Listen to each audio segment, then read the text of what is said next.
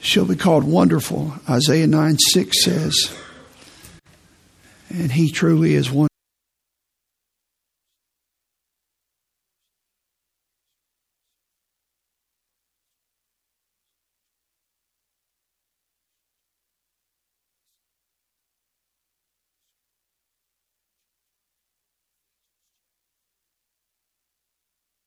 Ask Charlie Belcher, can you hear me back there?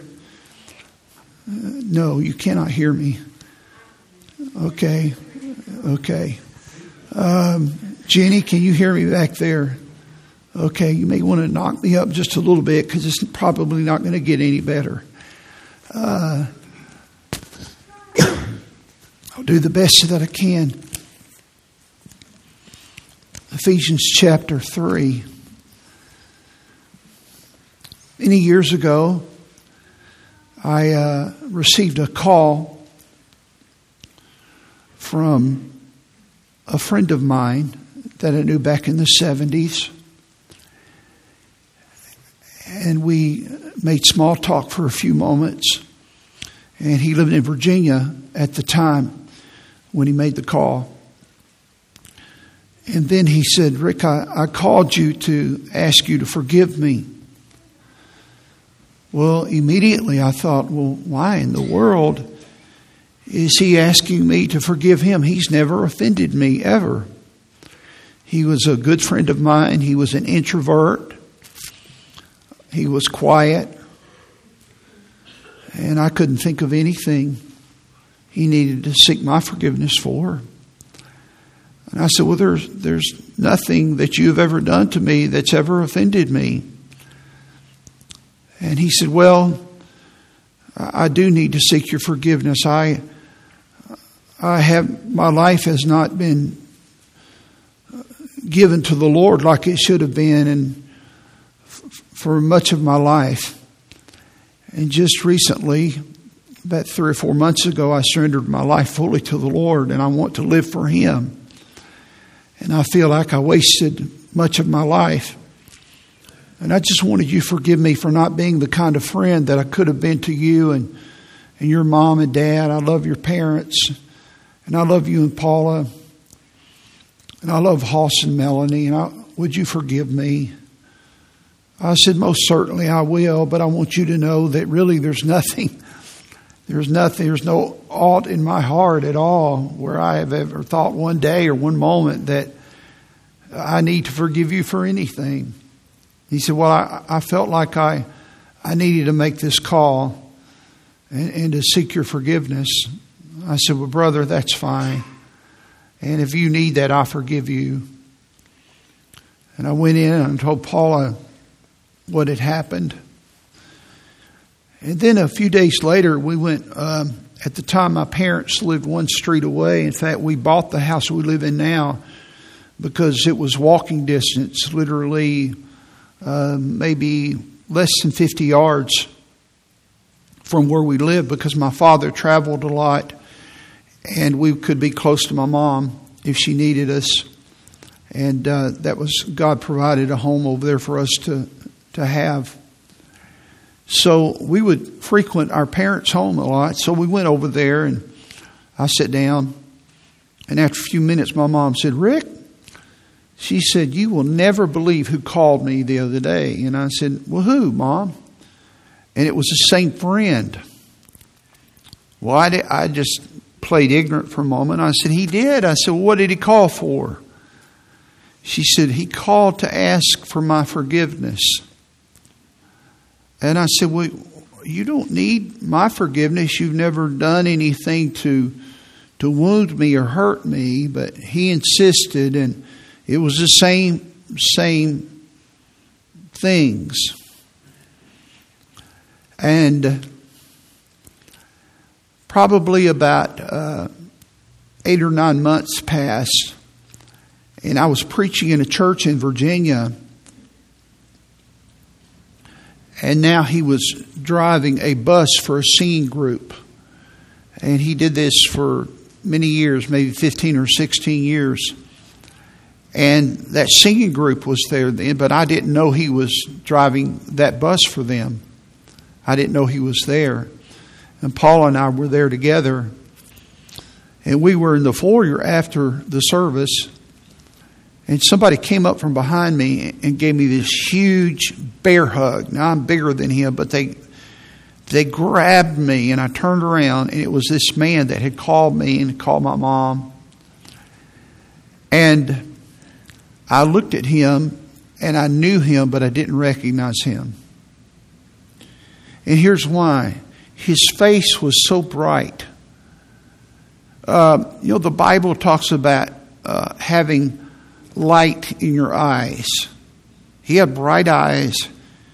His face was lit up, and his personality was different. Now, I liked his personality before. Don't misunderstand. But there was a joy. There was an enthusiasm. There was something in his life that was not there before, and it has stayed there. And I've said this on a number of times publicly, that I've never seen anyone change like that man has, like my friend. He was probably in his mid-30s when this happened. I was preaching at his brother's church, and I was preaching a message on how that God changes us, 5 tools that God uses to change us. And I closed out the sermon with a story about his brother. And I made the comment, I said, I don't know that I've ever seen a person change as deep as him, as obvious him, but he didn't curse, he didn't swear, he was faithful to church, but there was such a magnetic difference in him, and it's not like he became extroverted, but there was something different in him. And in the service there, where his brother's church, I shared about him calling me. When I finished the message, his brother came up and shared with the church. He said, what Rick said is true. He said, I've never seen anybody in my life change like my brother. And he said, when Rick said that he called him and he called his mom, he said, he called me too. And he said, I want you to forgive me for the same things. And I want to ask you a question today. This humility, this deep work of brokenness that God did in my brother's life, not my physical brother, but my spiritual brother I'm speaking of, that greatly impacted him. But in impacting him, it gave him a greater impact within the kingdom of God. Wouldn't you like to have something like that happen to you? And if it were to happen, what areas in your life are you aware that you say, I need God to help to polish and prune this in my life to help me become more fruitful? And I'm going to finish this message today. The third message I preached on biblical principles of change and growth. Of change and growth. I gave you a simple statement that all improvement requires change, but all change is not improvement. You can change things. It doesn't mean it's improvement. But if you improve, you will change. And God is in the improvement business. And He wants to change me. He wants me to be a better husband, and a better father, and a better pastor, and a better friend, and a better fill in the blank. God wants me to increase and to grow and to be more like Jesus, as we sang. What does God want to do in your life? There's 2 overarching principles in these series of messages. I'm giving 5 principles. I'm just going to give you the last 3 this morning. The first principle I'm giving is that growth increases our impact. That if you want to impact people, you have to grow. If you're not growing, you're not going to impact. I tell young people all the time, if you want to get promoted, don't focus on the promotion. Focus on growth. Focus on getting better. Focus on excellence. Get your eye off of the position. That can create wrong motives. It can build a shortcut mentality in you. Just focus on getting better. Let God promote you. But increase and growth always increases your impact. Living things grow. And if Christ Jesus lives in you, if you've been born again and He lives in you, you're going to grow. You're going to have a desire to grow. Here's a scripture I want you to look at with me in Ephesians chapter 3, verse 20. And I want to add something to it that I didn't put in last week. But in Ephesians chapter 3, look at verse 20 with me. This is a prayer here at the division of the chapter here before chapter 4. And the writer says, unto Him that is able to do. So God is able. What is He able to do? Exceeding abundantly above all. Now you could take all of those out and say God is able to do all we ask or think. But God is able to do exceeding abundantly above all that you ask or think. When I ask you, what do you want to improve? What do you want to change? What is God speaking to you about? God wants to do above that. You can't comprehend. You can't think. You can't think about it. You can't ask. Your request isn't big enough. Exceeding abundantly above all that we ask or think. And here's how He does it. It's not through your self-help manual. It's not through your motivation. It's not through your self-effort.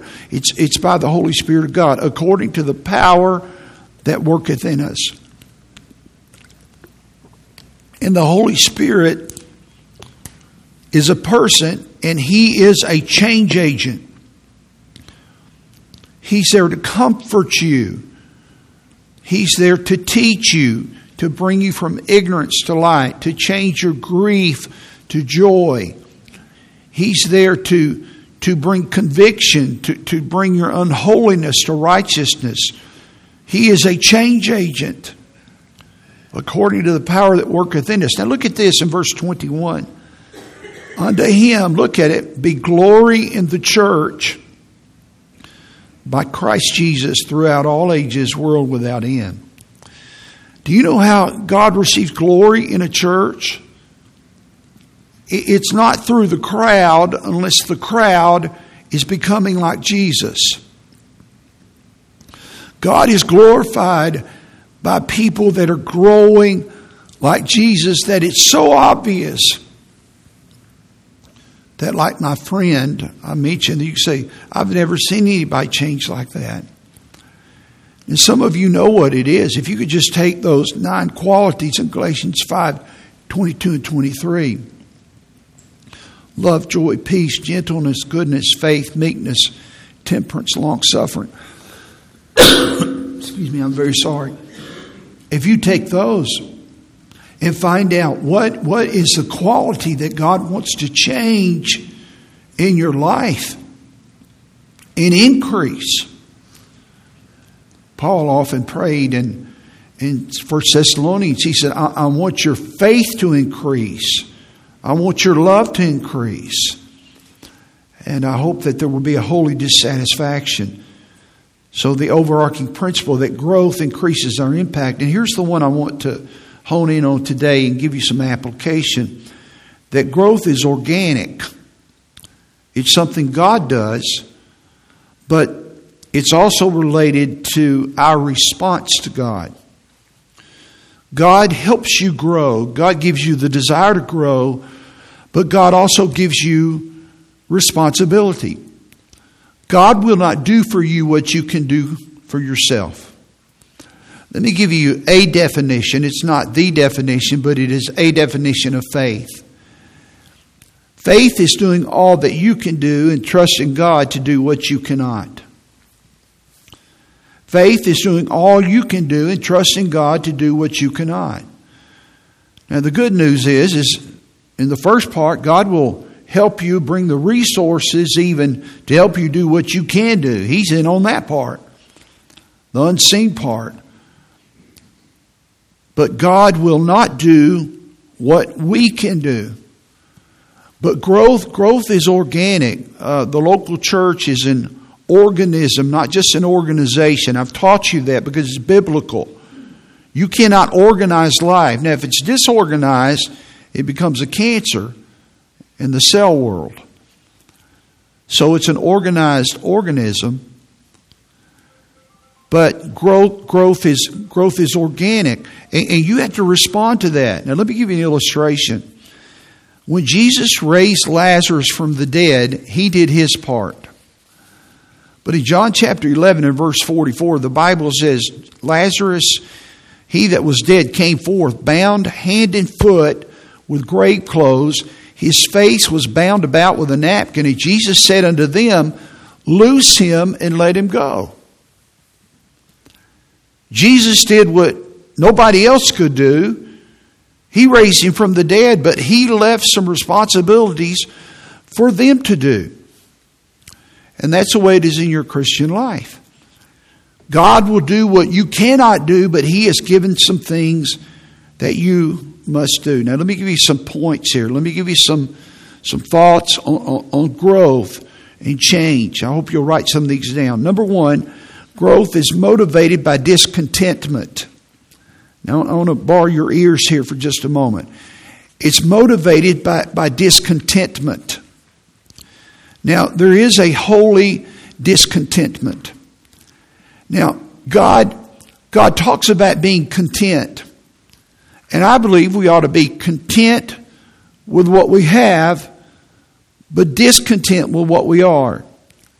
Now, there's a little balancing act there. We ought to be content all the time, but I think we got it backwards. We're discontent with what we have, but we're content with what we are. Well, I'll just be content with my place in church and my service, but there's not a holy discontentment. Now, here's what David wrote, and when I put this down, I thought about my family that's in heaven and my friends that are in heaven. Here's what David said in Psalm 17:15. Look at this. As for me, I will behold, he's speaking to God, I will behold thy face in righteousness. Look at this. I shall be satisfied. I shall be satisfied when I awake with thy likeness. Now, you know that sleep in the Bible is a metaphor for death. And he's saying when I awake, on resurrection morning, when I awake from the sleep of death in heaven, there's going to be a satisfaction that I've never known. Now, here's what that means, that in this life, we're going to have a holy itch. And it will only be completely done away with, ultimately, when we see Jesus. And then our mind, mentally, our body, and our soul will be completely healed. There will be no suffering. There will be no pain. There will be no unanswered questions. And all of those things will be reconciled. And there will be a holy satisfaction. And so in this life, there ought to be a holy discontentment. And I want to ask you a question. Are you contented with where you are spiritually, but you're discontented with what you have? You have it backwards. Now, I'm walking a tightrope here because I think that you ought to be contented some, because I'll show you in a minute that you gradually grow. You're not going to get everything at once. We have all of our blessings at God's disposal. But there's a sense God doesn't want you to be miserable. So there's a twin word I want you to put up there. That growth is not only motivated by discontentment, but it's also motivated by discomfort. Growth is motivated by discomfort. So when God gives you problems, it's an opportunity to grow. You know, one way I said a while ago about getting promoted and stop looking at the position and just grow. Well, here's a way to get promoted is solve problems. Anybody can identify problems. I will assure you, if you solve problems at work, you're going to be your boss's biggest fan rather than bringing him problems. I told our staff, especially when we had a larger staff years ago, I said, when you come to me, bring solutions. I said, it's not like I don't want to know the problem. I do. But if 4 people bring me, it's called upper delegation. You're bringing me 4 problems with all the other ones. You're not helping me. I want to know the problem, but say, okay, here's what we got going, and give me some solutions. Here's 2 or 3 things I've thought of. And I will appreciate that. And by the way, I try to do that for others too, as I'm able to do that. So there's a discontentment and there's a discomfort, whether it's problems or it may be pain, it may be suffering, it may be an enemy. But the very things that we don't want is we want to be comfortable. We want to be contented. Warren Wiersbe taught me this. He said, God is more concerned about your character than your comfort. And He will let you be uncomfortable to give you character, to make you like Jesus. And that's true. Comfort is an enemy of growth. And so God uses suffering, He uses pain to develop you, to make you uncomfortable, to cultivate you, to polish you, to grow you. If you're not, you just get comfortable and you get contented. So some of you, here's what I want you to think of. Where is the place of your pain? That's where God wants to grow you. And most of us, here's what we do immediately. We start praying to remove the pain. We say, God, remove my suffering. You say, God's not answering my prayer. Oh, yes, He is. He gave you that person. He gave you that problem. He gave you that difficult situation because He's trying to grow you.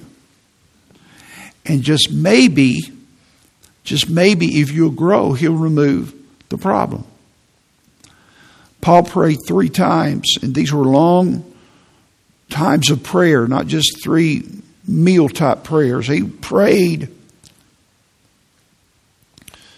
God, remove this thorn in my flesh. And God said, no, you're going to have that till you die. I have an idea what it was, but I can't prove it, but I think the Bible speaks to it.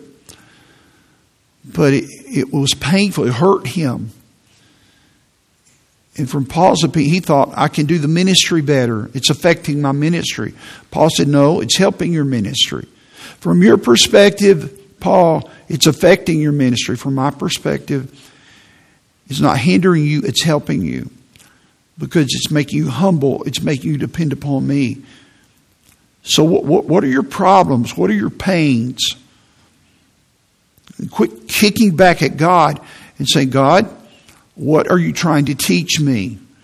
Psalm 119 verses 69 and 71 and 73 speak to this about how we learn the Scriptures. You see the Psalms, especially you see the Bible differently when you see your suffering. I want to quote a little poem to you. Listen to this poem. I walked a mile with pleasure. She chatted all the way, but left me none the wiser for all she had to say. I walked a mile with sorrow, and not a word said she. But oh, the words I learned from her when sorrow walked with me. And that's true. In the good times, we don't learn as much because we're just having fun, and there's nothing wrong with them. Don't misunderstand. I'd sure, in my flesh, rather have good things than bad things. But growth is motivated by discontentment and discomfort. Paul said in Philippians 3:13 and 14, Brethren, I count not myself to have apprehended. Remember how that's a term policemen will use, that we apprehended the criminal. We caught him. Paul said this, I haven't caught Christ fully yet. I don't know Him fully. But this one thing I do, forgetting those things which are behind. Now, remember that? See this? In the past. And I'm reaching forth in the future unto those things which are before. And presently I'm pressing toward the mark for the prize of the high calling of God in Christ Jesus, which is the will of God for His life. And most of the time when we hear that taught, I'm forgetting those things which are behind. Well, you need to forget your sins and forget your past and God. Well, that's true. But in that passage, Paul's talking about, I was a Pharisee, I was a tribe of Benjamin. He talks about all these good things, all of these successes in the world's eyes. And then he says, in that same passage, I count them but dung to know Christ. They're not anything.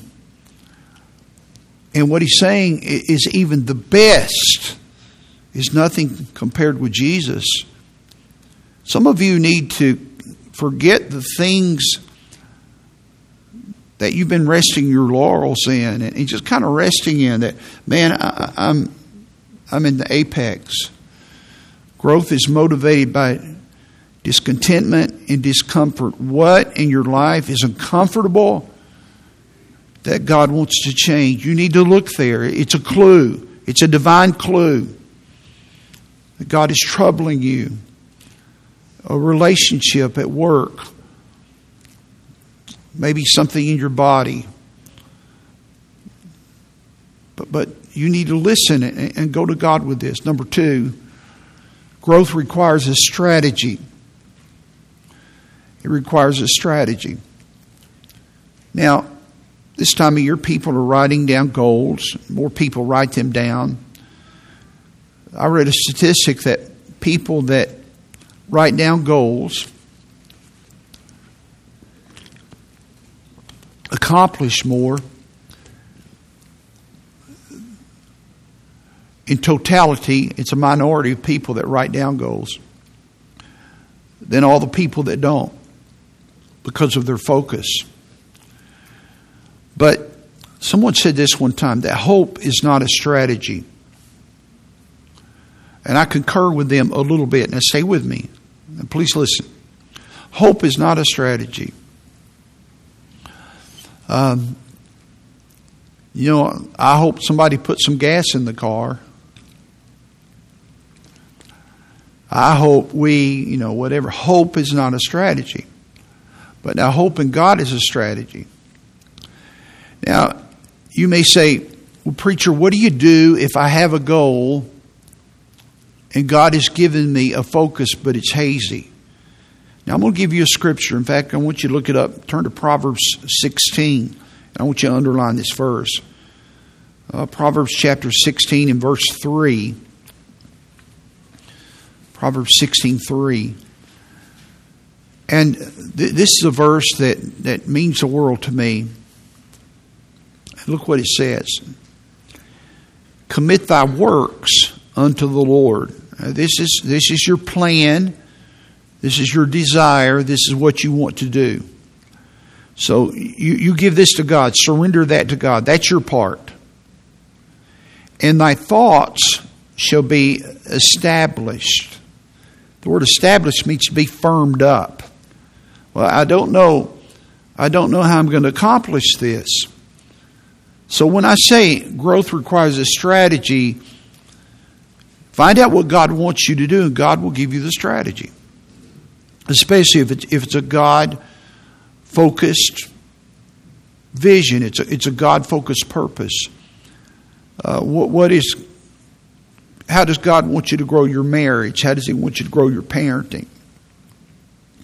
How does He want you to grow your life group? It's going to be different for different people. There are some common principles. Commit your works, commit your marriage, commit your parenting, commit your fill in the blank unto the Lord, and thy thoughts shall be established. So the first part is my part. The second part is God's part. He gives me the specifics. And I think sometimes we say, okay, here's my goal, and here's how I'm going to accomplish. Now, that's not wrong. But then it needs to be flexible. In fact, sometimes your goal needs to be flexible. And just sometimes God may change that. And just be flexible. We talked about in our men's meeting yesterday a little bit. Just be flexible a little bit. And listen to God. Now let me show you how this works. In 1 Corinthians chapter 3 and verse 6, Paul said, I have planted and Apollos watered. Now this is a church at Corinth. Apollos came in after Paul and he ministered there. Well, that was man's part. But God gave the increase. God came in and he did what only he could do. So, you have a goal. You do what you can do. But God's going to do his part. And you commit your work and God will establish the thoughts. He'll give you some details. He'll do some things you can't. God can do more for you in 5 minutes than you can do in 500 years. You got to listen to him. So then neither is he that planteth anything. Really, the human element is nil. God just chooses to use us. Neither he that watereth, but God that giveth the increase. Listen to him. Get your plans from him. Get your goals from him. And then Joseph, one other illustration here. And the patriarchs, these are Joseph's brothers, okay? They moved with envy and they sold Joseph. You remember the story in Genesis. But God was with Joseph. God disrupted their plans. Their goals didn't come to fruition. And it's a good thing they would have died. He's the one that saved them. But God was with him. And God delivered him. See God's hand on him? Out of all his affliction. And God gave Joseph favor and wisdom in the sight of Pharaoh, king of Egypt. And God made him governor over Egypt and all his house. Isn't that remarkable? God's going to intervene, and you need to be flexible. And in a sense, hope is not a strategy. You need to, but hope in God is. You need to be tuned into God. And so growth requires a strategy, and your strategy is God. So you do have a part. So start writing. Let me give you a clue about writing, okay?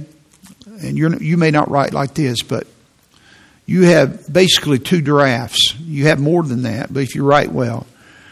The first draft, you write with your heart. The second draft, you write with your head. The first draft, you're just getting stuff on paper. People that write with your head first, they never get anything down because they want it to be perfect.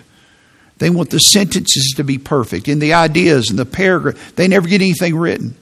So the first draft you write with your heart, and then you come back and you clean it up, and you find out, well, that's redundant. I got too much in there. I look at some older things that I've written, and I want to go back and clean them up. Well, that's kind of the way you do goals. The first draft is you're maybe the beginning of this is what I want to do. Well, the second draft comes along, and COVID hit us, or you get sick and you can't talk, or other things happen, and now your goals are a little bit different, and they're better. And God maybe made you uncomfortable in an area. You get the idea, okay? So you need a strategy, but make it flexible. Listen to God. Don't be so stubborn. Let me give you some examples, okay? I had a reading plan. I still have a reading plan. And so I have different categories of books. I read from history. I read from biography. I read about church ministry. And then under church ministry, I have a sub list of topics. And then I read some things on science. I read on current events. And I made a list of about 27 different topics, and some of them had subtopics. Now, I can't do that all the time. And then I rotate the topics. And then on Monday, I'll read. Now, this is for me. This is not for you. Okay, some of you may want to do it, but some of you are going to say, well, I don't want to do that. Okay, well, this is for me. But I organize it. So on Monday, I'm going to read biography, and I'm going to read just history. That's what I'm going to do. And I have books assigned to that. And then on Tuesday, I have this category. And on Wednesday, I do this.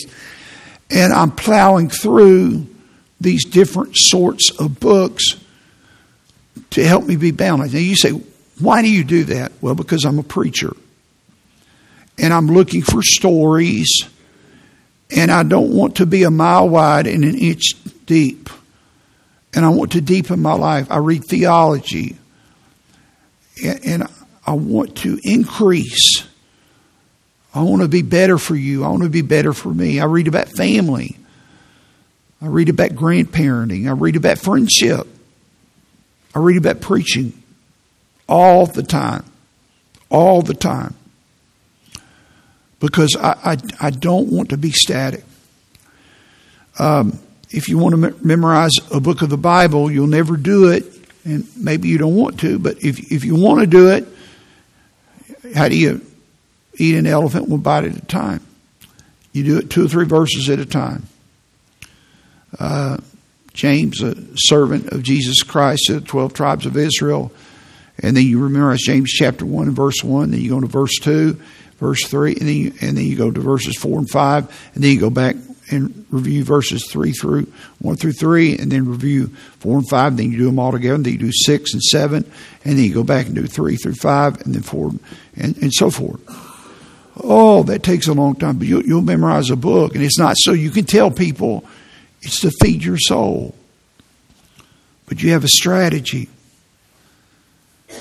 I put this down. Many Christians are lazy, and that's why they're not disciples.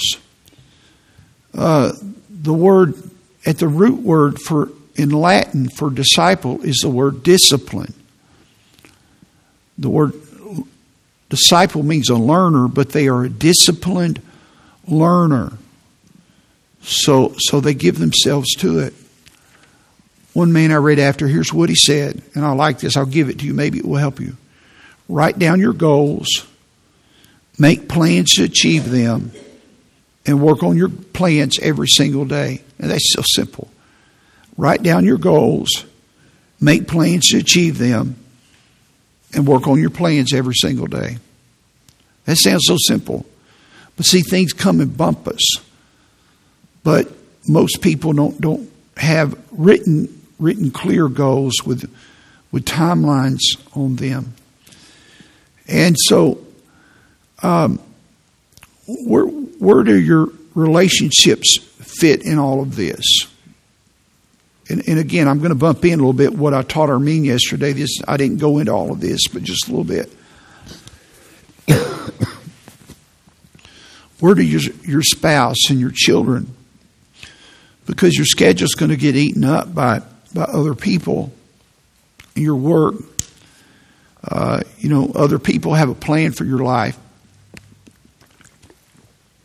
And you need to know what's important to you. What do you value? I read this little story and it helped me. Some of you have heard this. Forgive me, I've given it, but it's been a while. So let me read it. It won't take long.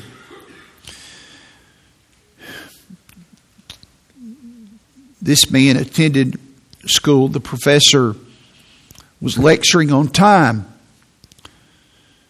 At one point, he said, "Okay, it's time for a quiz."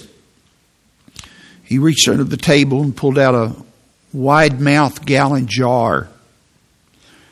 He set the jar on the table next to a platter, and on the platter were some fist-sized rocks. The professor said, "How many of these rocks do you think we can get in the jar?" After we all made our guess, he said, "Well, let's find out." He set one rock in the jar, then another, then another. I don't remember how many he got in, but he got the jar full. And then he asked, "Is that jar full?" Everybody looked at the rocks, looked at each other, and said, "Well, yes." He said, "Oh." Then he reached under his table and pulled out a bucket of gravel. He dumped some gravel in and shook the jar, and the gravel went in all the little spaces left by the big rocks. And then he smiled and said again, "Is the jar full?" And we caught on and said, "Well, probably not." "Good," he said. And he reached under the table and brought out a bucket of sand. And he started dumping the sand in, and he went in all the little places left by the rocks and the gravel. And once more he looked at us and he said, "Is the jar full?" And we all roared, "No." He said, "Good." And he reached under his lectern again and pulled out a pitcher of water and began to pour the water in. And he got something like a quart of water in that jar. And it was totally full. And he said, "Now, students, what is the point?" Someone finally raised their hand and said, "Well, the point is there are gaps." Remember, they're talking about time. There are gaps, and if you really work at it, you can always fit more into your life. He said, "No, that's not the point. The point is this: if I hadn't put those big rocks in first, would I have ever gotten any of them in?" I'll never forget when I read that story for the first time. And it motivated me to the point that I've mentioned it here before. It's been a long time since I've read that. And I said, I'm going to put the big rocks in. You know what my big rocks are? My time alone with God. My time with my wife. My time with my family. My sermon preparation time. Pastoring this church. My friends.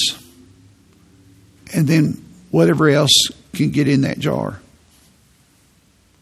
What are your big rocks? There's a difference, listen carefully, there's a difference in prioritizing your schedule and scheduling your priorities. Some of you manage your schedule by just prioritizing the list. Well, here's 10 things. And what you do is you put the rocks at 8 or 9. You need to schedule your priorities and put them and make sure that those people in your ministry. Some of you, your ministry is not a big rock, and that's why you don't have a ministry, or it's not important because everything else comes in. So what are 3 things, if you accomplish them in the next 12 months, would give you an incredible return? Here's what you do, and I'm almost finished. I'm going to give you one more idea. Me and you, we overestimate what we can do in a week. And we underestimate what we can do in a year. You can get a lot done in a year, but you get frustrated in a week. But just keep working. And that leads me to number 3. Growth is motivated by discomfort. Growth requires a strategy. Number 3, growth is gradual. It's gradual. Inch by inch, it's a cinch. Mile by mile takes a while. It just takes time. And sometimes you feel like I'm not making progress. Stay by the stuff. Be patient. It's like you putting money aside. It compounds. And your faithfulness compounds. Just keep on doing it. I heard this many years ago and it helped me. And I taught it to my kids. I won't teach it to you. It's been a long time since I've said this, but I used to say this to you a lot. You can pay now and play later, or you can play now and pay later. Young people, listen. You can pay now and play later, or you can play now and pay later, but either way you're going to pay. But if you pay later, you're going to pay more. And it's going to involve some pain. So pay up front. You learn more. You enjoy more. And the truth is you're going to be paying all of your life. The Bible says in 2 Corinthians 3:18, we all with open face. It means they didn't have that cloth on their face. Moses didn't. He had the glory of God. Beholding as in a mirror the glory of the Lord, are changed into the same image. That means like Jesus. Now look at this. From glory to glory. even as by the Spirit of the Lord. Now, do you see that from glory to glory? The Bible talks about from faith to faith, from grace to grace, from glory to glory. It takes time. It's gradual. Change isn't like that. It takes time. But let God do His patient work in your life. I heard about a man. He said, when I was young, I was a revolutionary. And my prayer to God was, God, give me the energy to change the world. But nothing happened. And then I approached middle age. And I realized that my life was half gone without me changing a single soul. And I changed my prayer. Lord, give me the grace to change all those who come into contact with me. Just my family and friends. And I'll be satisfied with that. But now I'm an old man. And my days are numbered. And I've learned how foolish I've been. And now I have one prayer. It's, Lord, give me the grace to change myself. Because if I prayed for this from the start, I would not have wasted my life. Because your friend, your growth is not just about you. You're going to impact your spouse. You're going to impact your children. You're going to impact this church. You're going to impact people when you grow. I want you to bow your heads with me. You've been so attentive this morning.